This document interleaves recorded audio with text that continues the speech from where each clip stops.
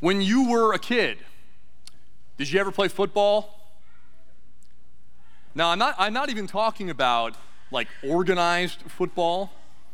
I'm talking more about football in the street with the neighbor kids, okay, or in the backyard maybe. Raise your hand. Were you a street football player back in the day? Okay.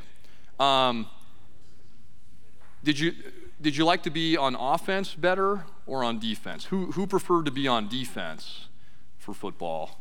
Okay, a few people. Yeah, it's a certain personality type that likes that.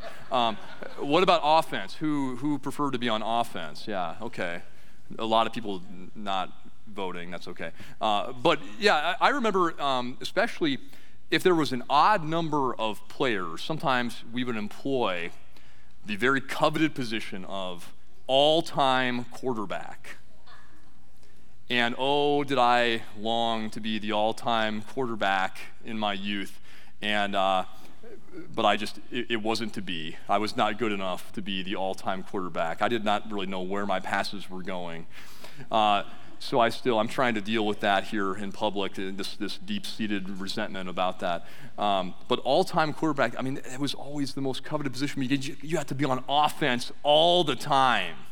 And we all know it's more fun to be on offense, right? Because you get to score. You get to have the ball all the time. And so I was very jealous, and I guess still am, about the all-time quarterback. Speaking of offense versus defense, if we can go to the next slide here. If we had to think about here, us as the church, as the body of Christ, it's kind of a strange question. You might be thinking, why is my pastor so obsessed with sports that he has to bring offense and defense to church with him? But if you had to think about that, is the church on offense or is it on defense? What do you guys think? Is the church on offense or is it on defense? Now, there are times throughout the scriptures where the Christian life is depicted in different ways and for different reasons, framed in certain ways. So you could probably vote rightly on either side of this. But I think in our text today, Jesus does land on one answer being right over against the other one. So think about that. If you had to guess, if you had to vote, is the church on offense or is it on defense? Now I'm asking what the reality is, not just what it seems like. Because I will grant you that when I just wake up and I look out at the cultural landscape, it sure feels like the church is on defense, doesn't it, in a lot of ways? I'm thinking of, just long-held foundational biblical beliefs that even over like the last 5 or 10 years are crumbling away at lightning speed. It's like kind of hard to get your bearings anymore. So there's that feeling, that general feeling that, I don't know if we're on it. I think it kind of seems like we're back on our heels on the defensive all the time. But also just facts and figures bear this out as well, as the number of people who confess Christ as Lord and Savior is dwindling. You just look at church membership is down, church attendance is down. I mean, it feels like maybe we're on the defensive. But I think that in our gospel text here today, we're going to see that Jesus actually tells us that the church is on offense.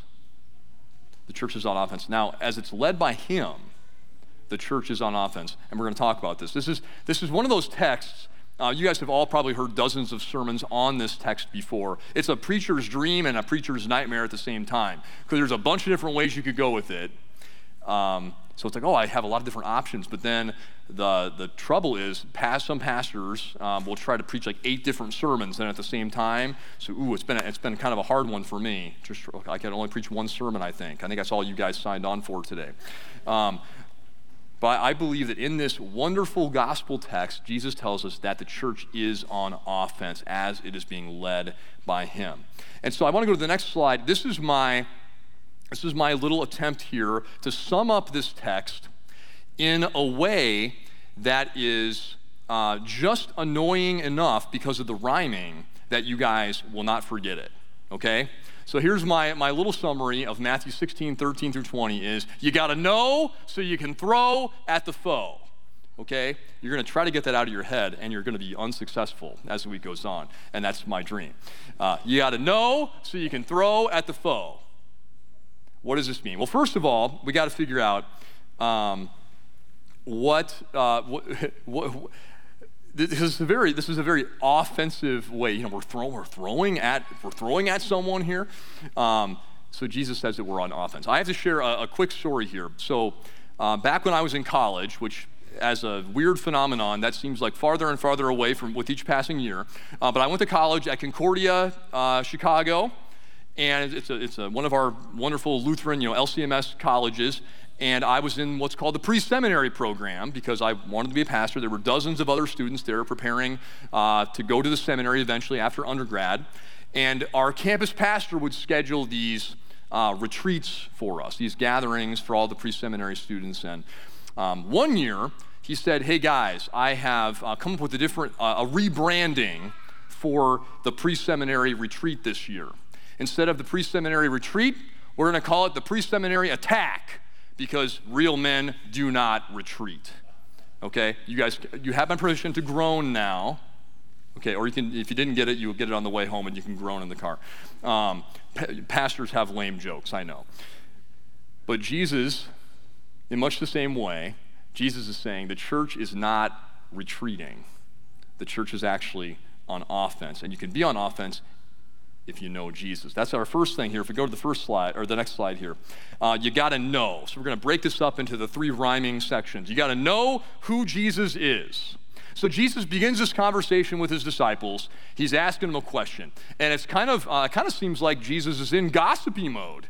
He's like, "Hey guys, who are people saying that I am?"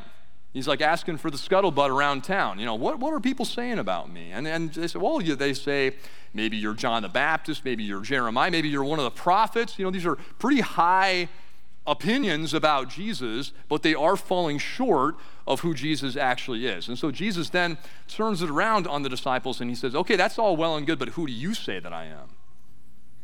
He's trying to figure out if they know who he is. And Peter speaks up. Big shock, right? Peter, if you know the disciples, Peter's the one. And you can just imagine the rest of the disciples. It's almost like, okay, Peter's talking again. I can't even look. I'm so embarrassed. I already know he's going to put his foot in his mouth. I'm going to have to help him yank it out. But Peter, as a miracle, he gets the answer right. He says, you are the Christ, the Son of the living God. And it's amazing that he gets the confession right.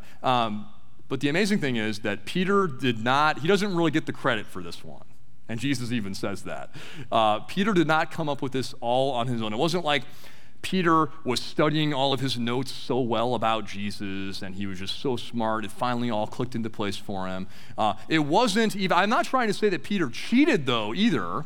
It's not even that, one of the other star classmates passed him a note with the right answer, like, teacher's pet John probably had the right answer.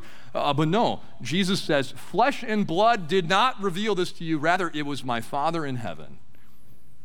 God the Father reveals this answer to Peter. So the answer is right. Jesus is the Christ, the Son of God. You got to know who Jesus is. In the battle that's going on here in this world, you got to know Jesus. You got to know that he is the one who has come down from heaven to wage this war against the foe on our behalf. You got to know who he is. You got to know he's your Lord. You got to know he's your Savior. You got to know that he has won the victory by his death on the cross, by his resurrection from the dead.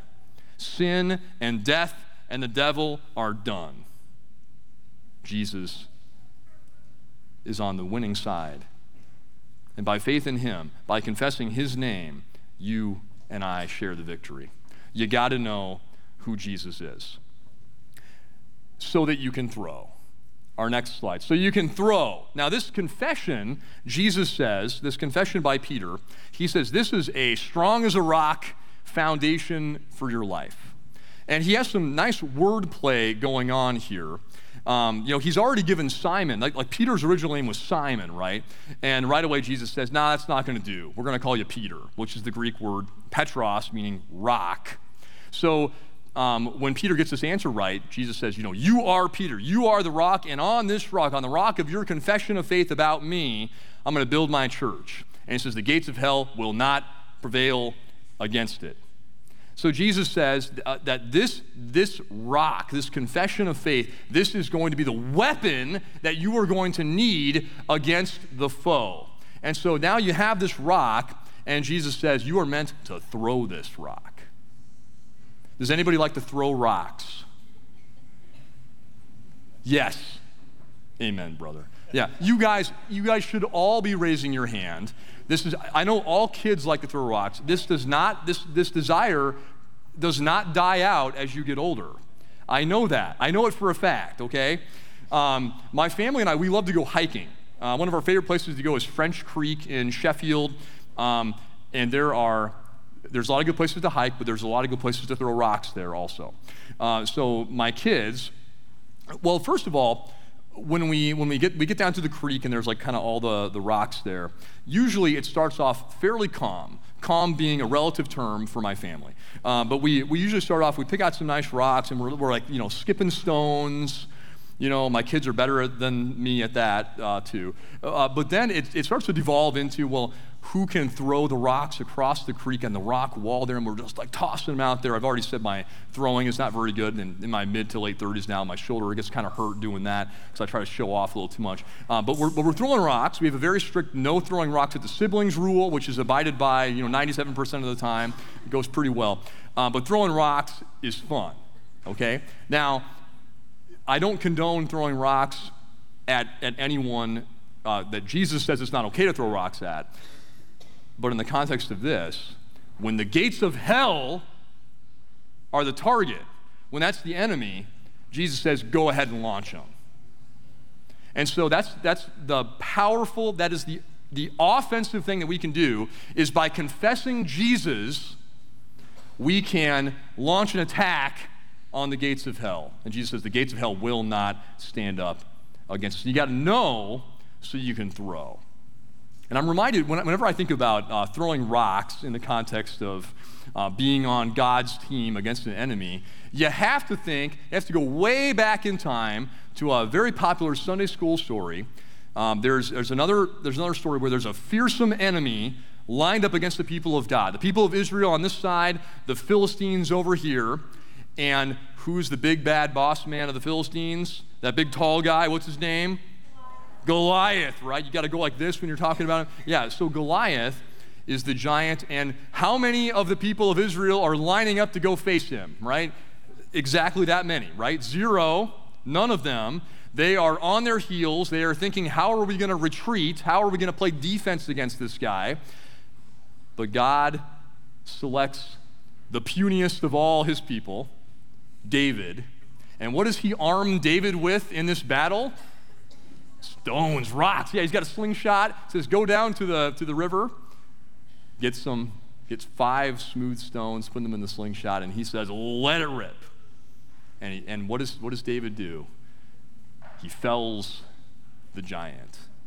Goliath stands for everything, negative, everything scary against the people of God, and he goes toppling over. And David, was David scared? Yeah, maybe he was scared, but he knew. He knew the promises of God. You got to know so you can throw at the foe. We learn that from David. We learn that here from Jesus and Peter in this story. You got to know Jesus so you can throw that confession. You can throw that gospel message against the foe. And the foe is Satan. We know that. On our own, if it was just us lined up against Satan, we would be terrified, we would be shaking, we'd be running away. But when Jesus is on our side and we have the promises and the power of Jesus, we know that Satan is doomed, that the victory is already ours, and that the gates of hell will not prevail against us. Satan, in fact, he is the one that is on the defensive. Now, I remember, whenever I think of this text, I always think about this conference that I went to a few years back, and the speaker was talking about this, and he was even talking about this. Most Christians today, they kind of feel like we're on the defensive, like, we kind of know that God has won the battle, but we're I don't know, we're just kind of wringing our hands, we don't know what to do.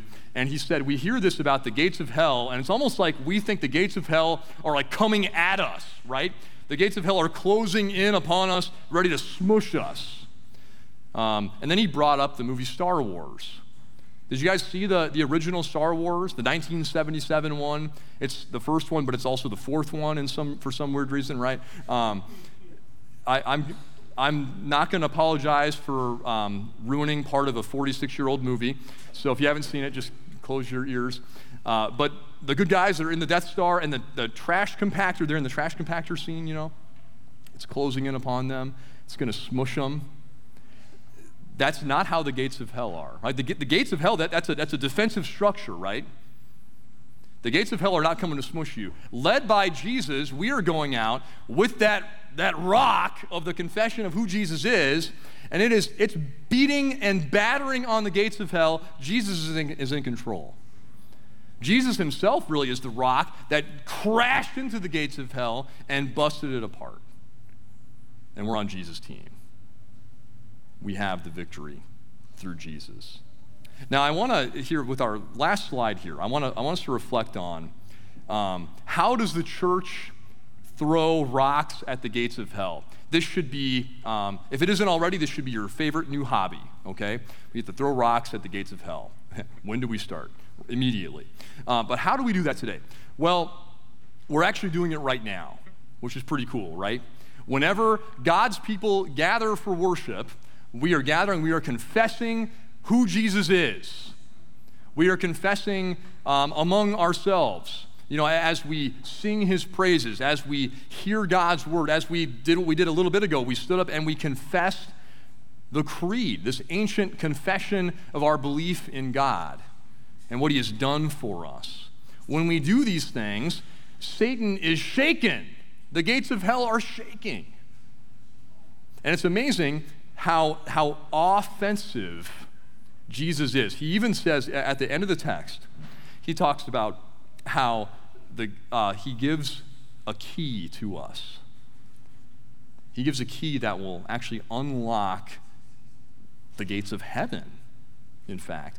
And that key is the preaching of the forgiveness of sins in the name of Jesus, the preaching that for all the world to receive, that Jesus, by his death and by his resurrection, by his victory over sin, death, and the power of the devil, that your sins are forgiven. We know this. We rejoice in this confession, and this is ours to share with the rest of the world. And by so doing, we are throwing rocks at the gates of hell. But this is really important to think about, that as Jesus, this is the reason why Jesus comes down from heaven to wage this war against Satan, is because every one of us, when we're born sinners. We're actually born behind bars. We're born in Satan's kingdom. We're behind the gates of hell, and we need Jesus to smash them down and bring us out and then unlock the gates of heaven and welcome us in. That's our reality now, and we, as God's people, marching forward in this battle, we get to share this same gospel message to the world, to proclaim the forgiveness of sins and actually bust people out and unlock heaven and receive them in. What an amazing thing for us to be part of that victorious battle that Jesus has won, but we get to share this message. We get to fling rocks at the gates of hell. So you got to know so you can throw at the foe. Keep learning more about Jesus. Keep confessing. Keep growing in that knowledge so that you can be a part of throwing at the foe and proclaiming the gospel message of forgiveness of sins in Jesus Christ, the one that we have received, the one that we get to share as we go out from here. May Jesus give us strength and boldness as we do that. Would you pray with me now? Heavenly Father, we thank you that you have revealed to us, just as you revealed to Peter long ago, that Jesus is the Christ, your Son, our Lord and Savior. Help us to take all confidence and assurance in his cross and empty tomb victory over Satan, and help us to go out and to fling that rock of confession, that good news that breaks down the gates of hell so that others may know what Jesus has done for them. We pray this all in Jesus' name.